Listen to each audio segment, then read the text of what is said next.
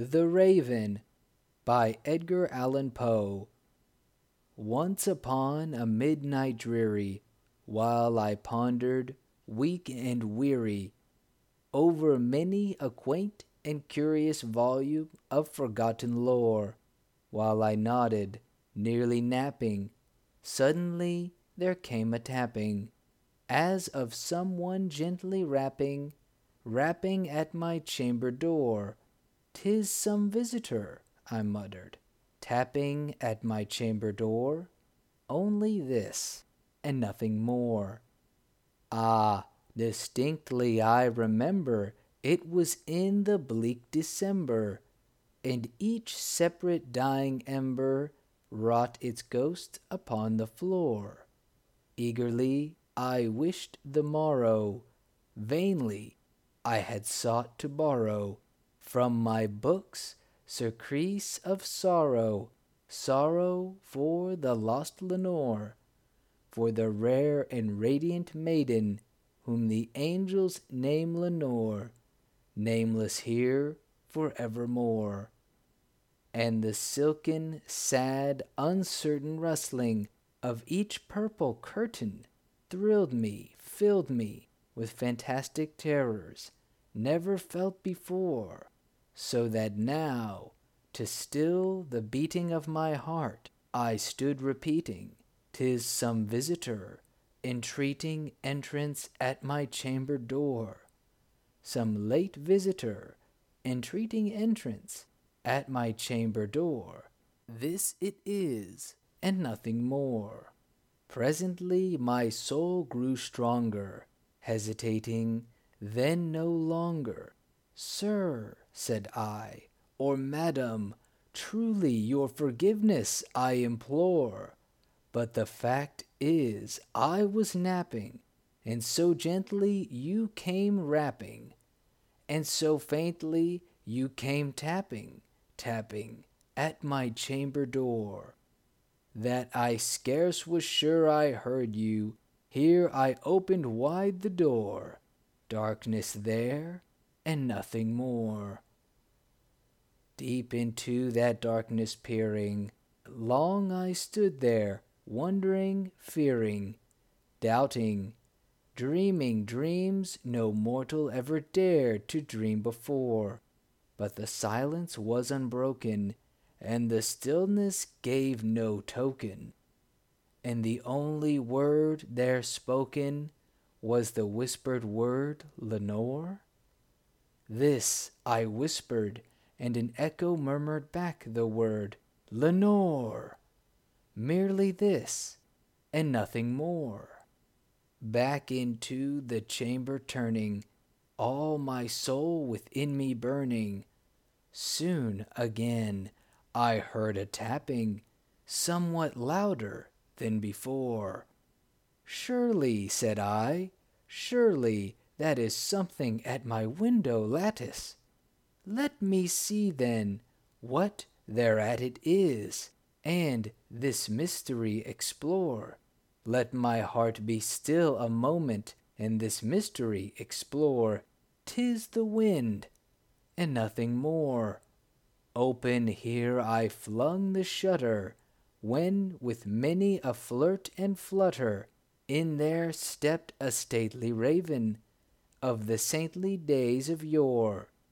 Not the least obeisance made he, not a minute stopped or stayed he, but with mien of lord or lady, perched above my chamber door, perched upon a bust of Pallas, just above my chamber door, perched and sat, and nothing more. Then this ebony bird, beguiling my sad fancy into smiling, by the grave and stern decorum of the countenance it wore, "Though thy crest be shorn and shaven, thou," I said, "art sure no craven, ghastly, grim, and ancient raven, wandering from the nightly shore. Tell me what thy lordly name is on the night's Plutonian shore." Quoth the raven, "Nevermore." Much I marvelled this ungainly fowl to hear discourse so plainly, though its answer little meaning, little relevancy bore.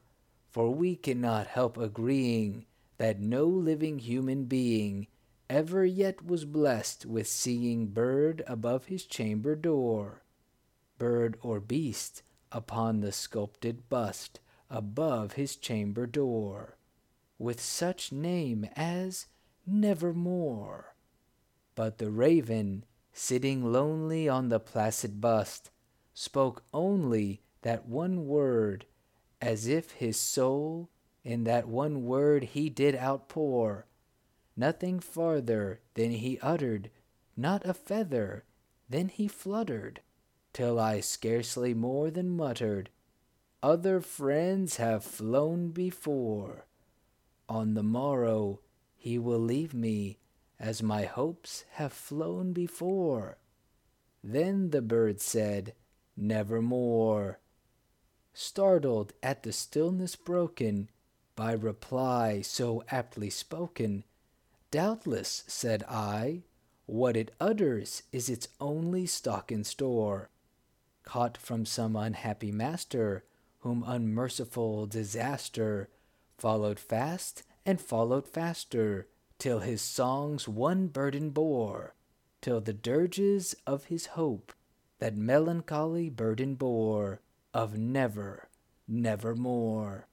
But the raven still beguiling all my fancy into smiling, straight I wheeled a cushioned seat in front of bird and bust and door.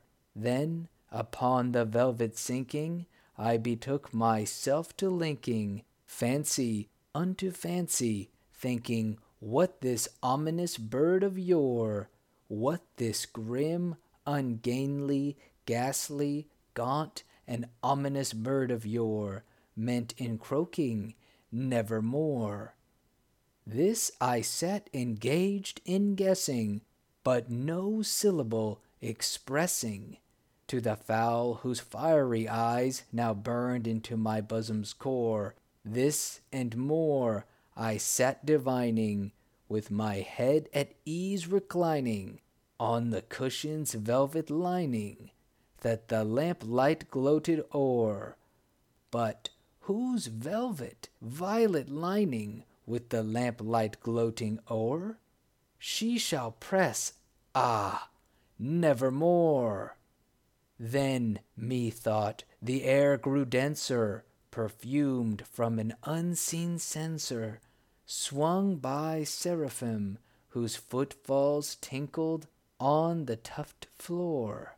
"Wretch," I cried, "thy God hath lent thee, by these angels he hath sent thee, respite, respite, and nepenthe from my memories of Lenore. Quaff, oh quaff, this kind nepenthe, and forget this lost Lenore." Quoth the raven, "Nevermore." "Prophet," said I, "thing of evil, prophet still, if bird or devil, whether tempter sent, or whether tempest tossed thee here ashore, desolate, yet all undaunted, on this desert land enchanted, on this home by horror haunted, tell me truly, I implore, is there balm in Gilead? Tell me, I implore." Quoth the raven, "Nevermore." "Prophet," said I, "thing of evil, prophet still, if bird or devil, by that heaven that bends above us, by that God we both adore, tell this soul with sorrow laden if, within the distant Aidenn, it shall clasp a sainted maiden, whom the angels name Lenore. Clasp a rare and radiant maiden, whom the angels name Lenore." Quoth the raven, "Nevermore." "Be that word our sign of parting, bird or fiend," I shrieked, upstarting, get thee back into the tempest and the night's Plutonian shore. Leave no black plume as a token of that lie thy soul hath spoken. Leave my loneliness unbroken. Quit the bust above my door. Take thy beak from out my heart, and take thy form from off my door, quoth the raven, nevermore. And the raven, never flitting, still is sitting on the pallid bust of Pallas just above my chamber door. And his eyes have all the seeming of a demon's that is dreaming, and the lamplight o'er him streaming throws his shadows on the floor. And my soul from out that shadow that lies floating on the floor shall be lifted nevermore.